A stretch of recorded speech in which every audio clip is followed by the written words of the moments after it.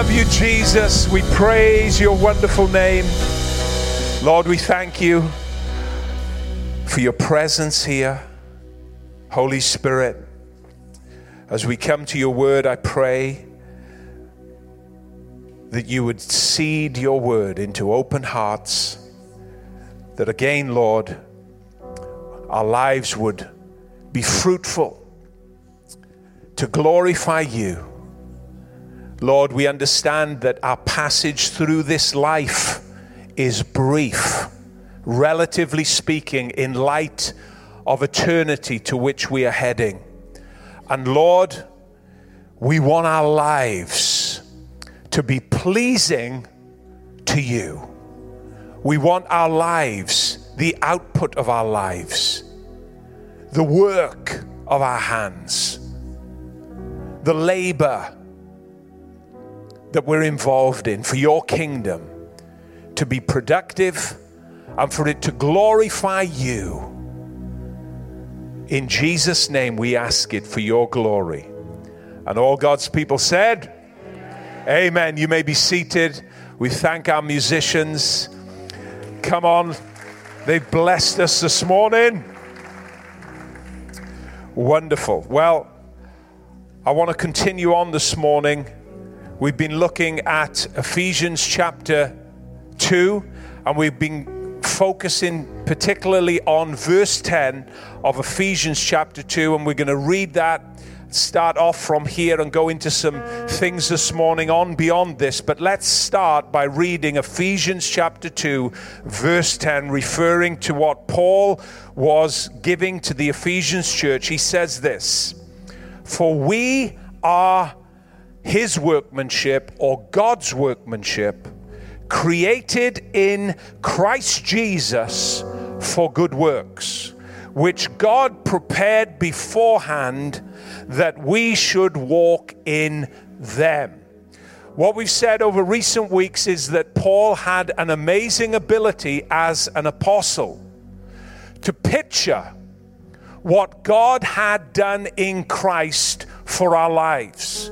He could picture through revelation the wonderful saving plan that God had for each one of us in Christ Jesus. And when you read his letters, you see how he goes into detail about how God saved us, about how God's forgiven us, about how Jesus, through his blood, has redeemed us and purchased for himself his people, his church, his bride. Paul had this amazing ability, along with other ministers, other apostles of Christ, to picture the wonderful plan that God had in Christ when he came to redeem this world and our lives. In Ephesians, when you look through this letter, you see things and you see pictures where Paul recounts where God found us. We were dead in our trespasses and sins, and yet because of God's great mercy and because of his great love in Christ,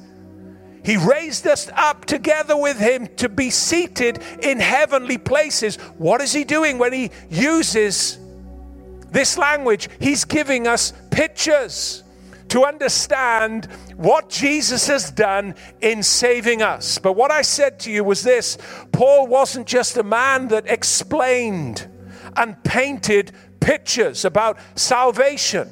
As wonderful as it is, as necessary as it is to understand the wonderful saving grace of Jesus Christ in our lives, Paul wasn't simply a man that painted pictures. Paul was a man that outlined a clear purpose for our lives. And here we see it in this wonderful verse when he says that we are the workmanship of God in Christ Jesus, created for good works.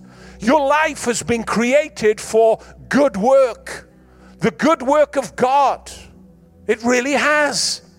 You know, sometimes you get up on a Monday morning and you think, oh no, not work again. Sometimes work gets bad press. But the good work that God has created for you is exciting. It's exhilarating. It's full of adventure. It has God's supernatural power and backing behind it. It's not laborsome. It doesn't break you apart. It enables you to do what God's destined you to do for your life. And Paul here outlines this purpose very clearly in this verse. He tells us about the wonderful picture of salvation. We are the workmanship of God created in Christ Jesus. But also he outlines a very clear purpose for every single one of us. We're God's workmanship, yes, but we've been created in Christ Jesus for good works prepared beforehand by God. There are good works for you and I to engage with in our world. There are good works for you and I to take hold of every single day. As we walk out into our world, into our life, there's good works all around us to be involved in, for God to get glory from. And they've been prepared beforehand for you and I to walk in. Let's be alert. That's what we've been saying. Let's be alert to those good works that are queuing up to meet us on a daily basis. Let's not close our eyes. Let's not be buried beneath life problems and circumstance. No, let's engage. Let's be expectant to see those good works that God has for us that have been preordained, prearranged, divine appointments for you and I to recognize, to engage in, and to work for God so that He might receive glory. They're there for you. They're there for I. They really are. And we have to recognize them. We have to take hold of them. Now, I said to you that good work isn't necessarily easy work. Good work can certainly be hard work, but God graces you with the strength that's necessary in order for you to fulfill that good work that He has preordained for your life. When you read through the New Testament and you read specifically through the book of Acts, you understand that the church was birthed with the power of the Holy Spirit. And yet on every page you see those early disciples and that young church engaged in good work for God, transforming communities, transforming towns and cities and villages, going way beyond their borders, even to the ends of the earth, as they engaged with preordained work that they had been destined to walk in. This is what Paul was talking about. You open the book of Acts, you understand that it's not just a recital of facts. It is a book of acts. Acts of the Holy Ghost through God's people, enabling them to take the kingdom and the good news of the gospel into every part of society and see its power to transform it, see its power to change it. And who knows what next week holds? I can tell you this, what next week holds for you, it holds good works preordained by God, prearranged for you to engage with, prearranged for you to walk in. And I believe at this time the Holy Spirit wants to excite our hearts, wants to stir up our faith, in order to recognize those great works that God has for each and every one of us. He really does. He really does. He wants us to understand those good works that He has preordained for us. The emphasis of the New Testament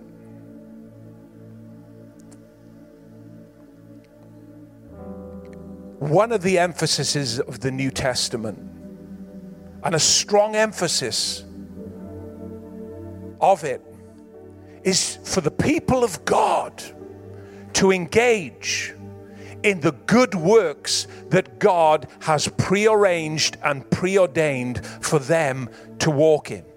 Listen to Paul's words to the church at Colossae, chapter 1, verse 10. He says this, that you may walk worthy of the Lord, fully pleasing him, being fruitful in every good work and increasing in the knowledge of God.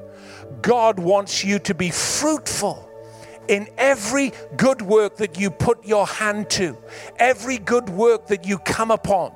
God wants you to be fruitful in, whether it's serving in a department, in a team, within this local church, to strengthen what we do on a weekly basis. Be fruitful in that good work. Whether it's opening your home to have a connect group, to bring people in. Be fruitful in that good work that God's prearranged and preordained for you, or whether it's beyond those spheres, in other areas within your workplace, out in your world. Be fruitful in that work. Then to Timothy, Paul says this, 1 Timothy 6 verse 18, let them do good, that they be rich in good works, ready to give, willing to share. Paul was talking to a young minister that he had put in pastoral care within a church, and he said, listen, encourage the church to be rich in good works. You look back over the history of this church, it's very unique. It's very unique. It's always had a richness of good work. Oh, thank God for that. Thank God that this isn't a sterile place. Thank God that when the people of God come together collectively, that God's Spirit moves and God's Spirit blesses the work of our hands. This church is rich in good work. It really is.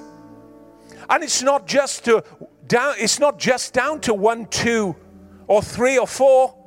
Yes, they may have the responsibility of bringing it together. Yes, they may have the responsibility of organizing and structuring it so it can be useful. But together, collectively, through our input and through our strength and through our unity of faith, we're rich in good works. Titus 3 verse 1. Through Titus now, Paul is instructing this young pastor to remind the church to be subject to rulers and authorities, to obey, and to be ready for every good work. So he says, be fruitful in your good works, be rich in good works. But through Titus, he says, listen, be ready. Be ready for every good work. Be ready for what comes your way. Be ready for the opportunities that's going to meet you through everyday life, everyday circumstance. Be ready, be alert. Be looking out for those good works that you can involve yourself in.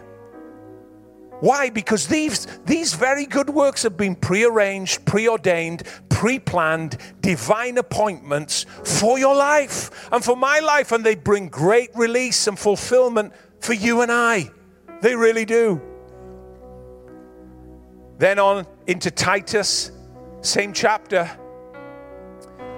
Verse 14, he says, and let our people also learn to maintain good works, to meet urgent needs, that they may not be unfruitful. Maintain good works.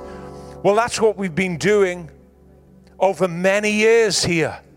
Whether it's through Jesus Cares, whether it's through Haley and Noel overseeing our music team, raising up young people, maintaining a good work. Dean and Michelle and the team, Neil and Allison, Andy and Siobhan, Nathan, others, Tony and Lara, week after week after week, maintaining good work. Our children's church, who very rarely get to sit in a service like this. They rota their workers, yes, but very often they're over in another building looking after our children. What have they been doing all of these years? Maintaining a good work. And that's what we do as God's people. That's what we do as God's family. Simon and Marcia in the media team. Maintaining good work. Bringing it all together. Are there times when life is tough? Are there times where you want to give up? Of course there are. But there's something in us all that just keeps us coming back. That enables us to keep standing, and having done all to stand, remain standing. What is that? It's maintaining good works. Not throwing in the towel when times get tough, but we just maintain good works. And it's necessary. It's necessary now as it was then, because Paul knew that sometimes, it's easy to start, but it's hard to finish. But he said, listen, Titus, that church that you've got there, you just encourage them to maintain the good work that they've started. Don't give up. Don't throw the towel in. You were all excited when you got going. And now you may be midway through and you may be having second thoughts. Titus, tell them to maintain the good work of God in their midst and in their community. And that's what we always have to keep our eye on. And then in Galatians chapter 6, Paul warns the church to not grow weary. Not grow weary. Because when you're working for God, even with preordained work that He's ordered for you to walk in, it's easy to grow tired. It's easy to grow weary. You're working for God.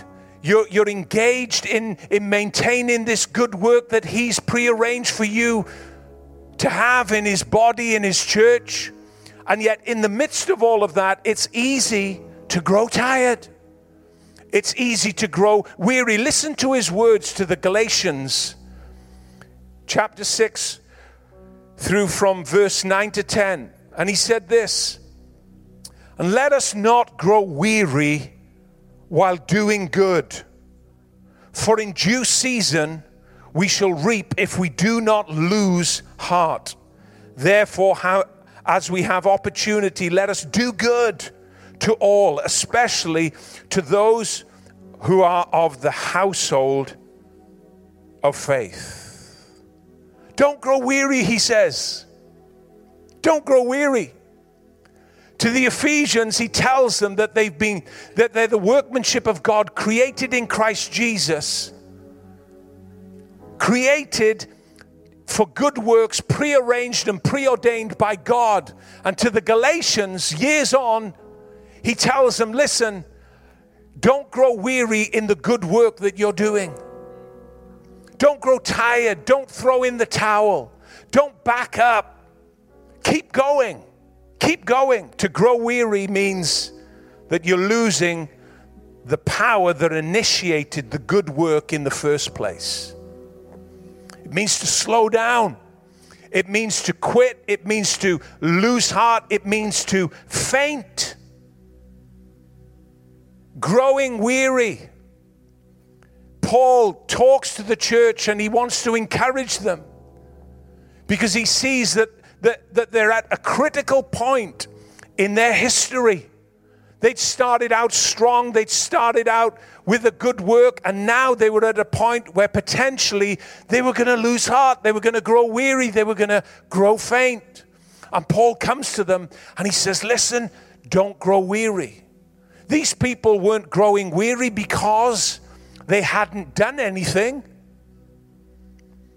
These people weren't losing heart because, they were just sat at home, not involved. No, these people were growing weary because they were doing a good work for God.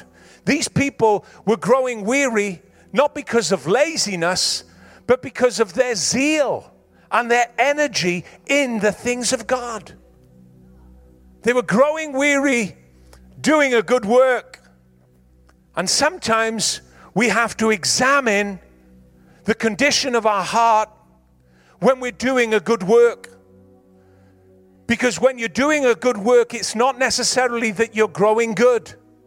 You could be growing weary. And when we grow weary, we have to realize that God is our source. Jesus said, "Come unto me, all you who are weary and heavy laden, and I will give you rest." Rest in order so you don't give up, you don't quit, you don't give in. You don't have to grow weary in doing good.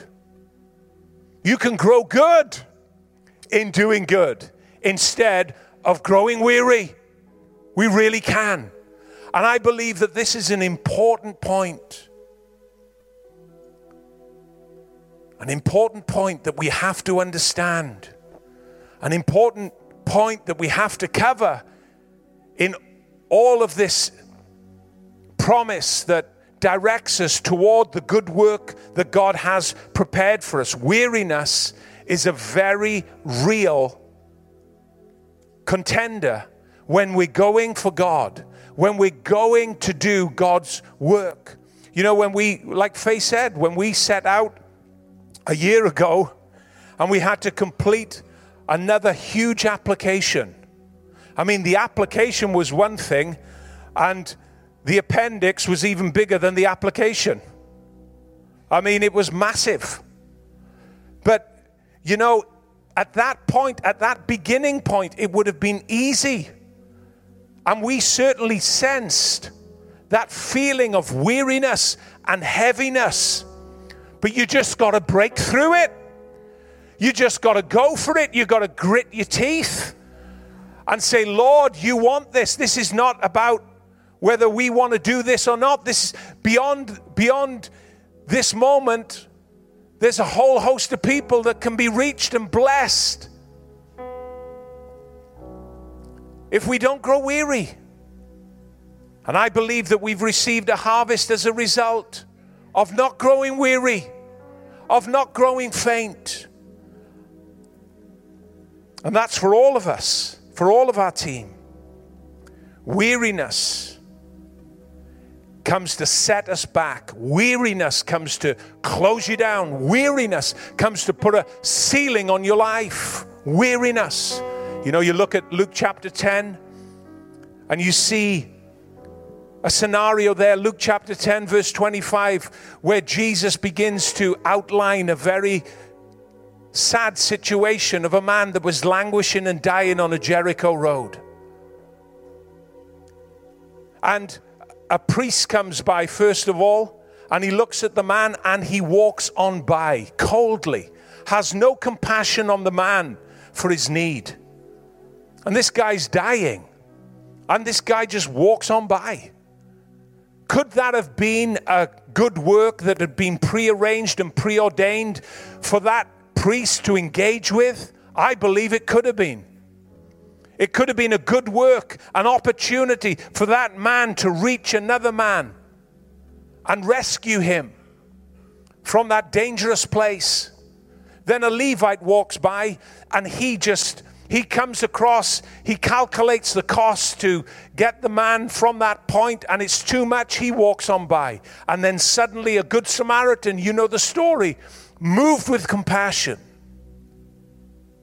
reaches that man at his point of need, rescues him and puts him in an inn and takes care of him. What is that? That's a man going out into his world, looking for the good work that's been preordained and prearranged for him to engage with and involve in his life, even though it may be at an inconvenient time. Good work is all around us. Good work, church, is there for you to engage with and involve your life in. Good work. Finally, you're going to have to read this when you go home, but you'll see it.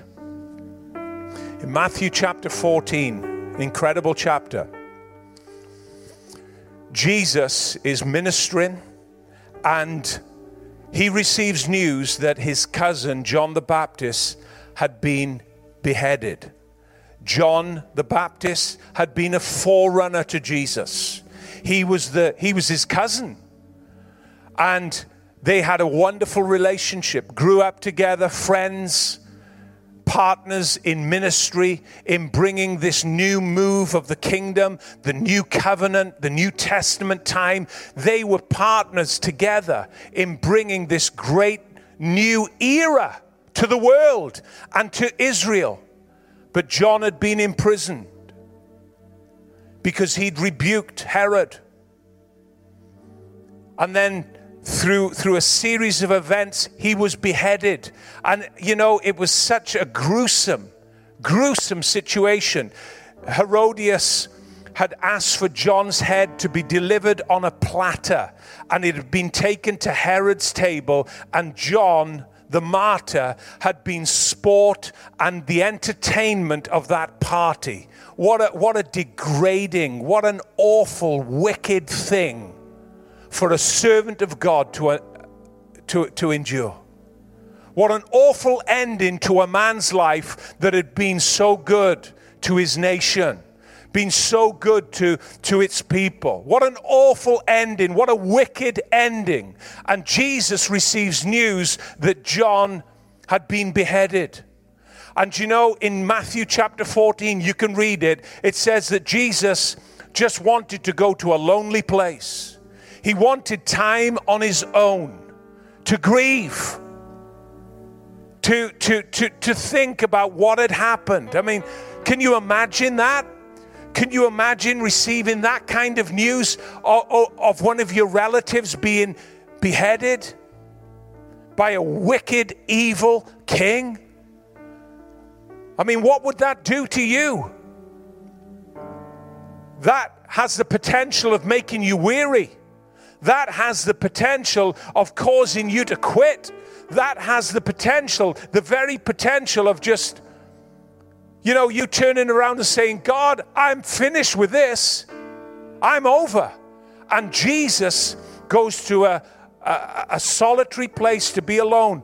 But the Bible says this, and you've got to picture it. You've got to understand the context of it to see how awesome it is and to see how awesome Jesus is.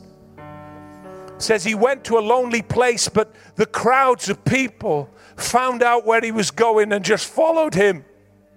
They were probably unaware of what had happened to John, probably completely disconnected to the feelings and the emotions that Jesus was feeling, and to the pressures that he was undergoing as a person. And they came from everywhere.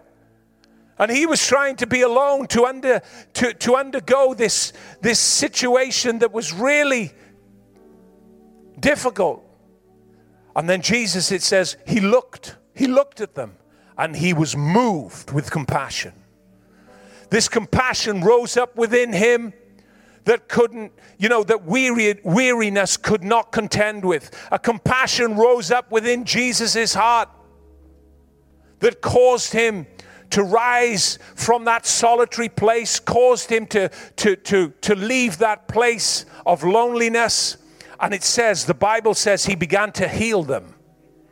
Even amidst all of his grief, even amidst that backdrop of John being beheaded so brutally and cruelly, Jesus healed the masses of people. He went on the rampage to glorify his Father in heaven. What was he doing? Walking in the good works that had been prepared beforehand for him to walk in. He said, I only do what I see my Father doing. I only say what I hear my Father saying.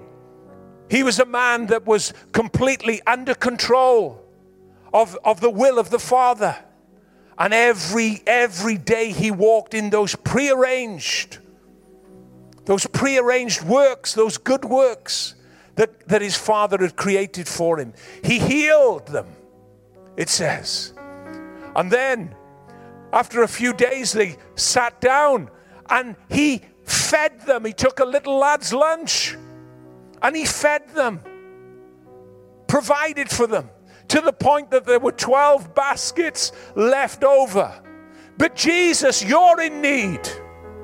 Jesus, you need to take care of yourself. Jesus, you need to think about your situation for once. No, the Son of Man had already nailed his colors to the mast when he said, the Son of Man has not come to be served, but to serve and to give his life as a ransom for many. He was offering his life and giving his life as a ransom and as a service to others, even when he was in the darkest moments of his life, when he lost his cousin, John.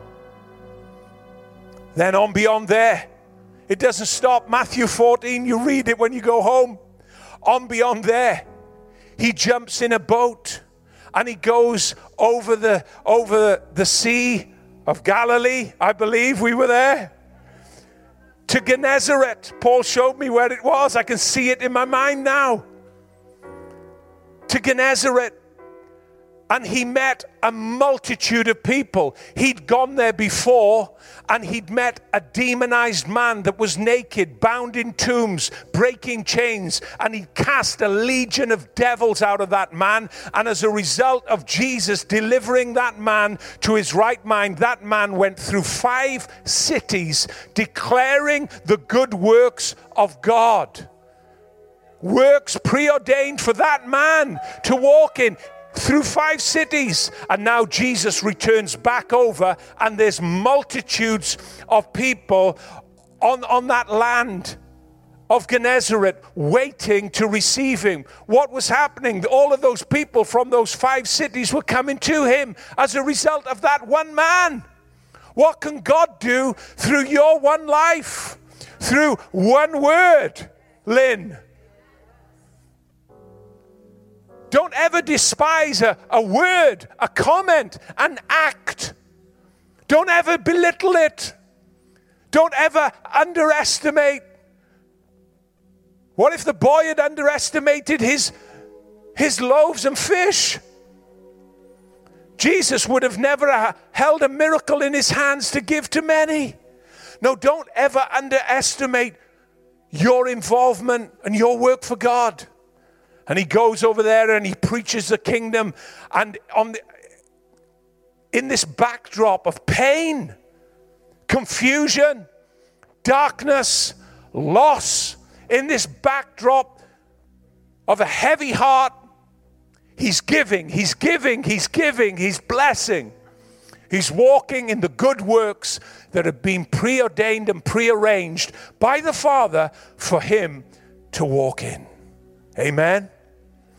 Now, do you know, I believe the Holy Spirit is emphasizing these things because he has a host of good works for each and every one of our lives. Whether it's telling somebody of the good news of the gospel, introducing them to Jesus, praying with them, bringing them under his care, whatever it might be, God is positioning each and every one of us in a place where we're ready to recognize, receive, and engage with those good works that he has for us. Amen? Amen. I'm going to pray, but I want you to be aware of that. I want you to be aware of that. And as we go from this place today, maybe take some time when you're on your own and just say, Lord, go to Ephesians chapter 2, verse 10. Right? Just go to Ephesians 2, verse 10 and say, Lord, thank you that I'm your workmanship. Thank you. I'm the workmanship of God in Christ Jesus. A perfect work, a brilliant work of God. I'm created now for purpose. I'm created for good works. And ask the Holy Spirit to help you to recognize those good works that are there, that are going to be waiting for you to engage with throughout the week, within the church, within this local church. Maybe you can host a connect group. I'm mentioning it again. Maybe. But maybe you could host a connect group. You could open your home. Somebody said to me recently, about their connect group. They said, we haven't got a big connect group. There's only 2 or 3 of us. It's only small. I said, well, it's impossible for it to be small. And they looked at me. I said, because God is never involved in anything small. If Jesus said, I will be with you where 2 or 3 are gathered together in my name, I'm telling you now, it's not small. To host the King of Glory, the King of Kings, to have an audience with him where 2 or 3 meet together in the midst. I'm telling you, it's impossible to have a small gathering when you're hosting the King of Heaven. We're not into numbers here. You can meet in your home with 2, 3, 4, 10, 15, or 30 like ours. It doesn't matter. It doesn't matter. It's just having an open heart to use what you have so that God can be glorified. Whether it's your home, whether it's something out there in the world. Listen, let's be aware. Let's be aware of those things about us. Amen? I'm going to pray. Maybe you're here today and you've come and some of this is new to you. You've never prayed a prayer or asked Jesus into your heart. And today you want to do that. Well, I want to pray with you right now. I want to give you an opportunity. We've sung songs today and you may have felt a sense of Jesus in this place, and particularly knocking at your heart. Do you know he loves you so much? You may never have heard that before. Or God may have been a distant thought. Do you know Jesus loves you very much? And the moment that you open your heart, the moment that you just confess with your mouth that you're in need of him, ask him to be your Savior, and you confess with your mouth that he is Lord of your life, the Bible says you shall be saved. And I want to pray with you right now in this moment, in this quiet moment, and help you to pray a prayer just asking Jesus into your life. You know that there's more to life than what you have. You know you've been searching for peace, you can't find it. The Prince of Peace, Jesus, can actually end your search. He can give you the peace that you need, the fulfillment and the future and the hope that you desperately long for. I'm asking you to pray this prayer, inviting Jesus, the Prince of Peace, in. You'll never be the same. In Jesus' name. Pray this with me. Quietly in your heart. Say, Lord Jesus, I'd like to know you as my Savior. I ask you to forgive me of my sin. Make me clean. Give me the peace that you promise, that I long for. I believe that you died on the cross to take my sin away. I believe that you rose from the dead so that I might live forevermore with you. I believe it. I believe it. And now I ask you to come into my heart. Amen. If you prayed that prayer, we're going to have some Bibles at the back at the end of this service. Our welcome team will just be under the tiered seating. We'd love you to have a Bible. We'd love you to take away a Bible. And we'd love to stay in touch with you if you'd like that. We would love to do that. And also, what we say every week to people is, just keep coming back. Just keep coming back. be a part of this family. We'd love to be on this journey with you. If you've prayed that prayer, asking Jesus into your heart. Is that okay? Church, let's stand to our feet. And listen, let's get excited about all of those good works that God has prearranged and preordained for us to walk in Jesus' name.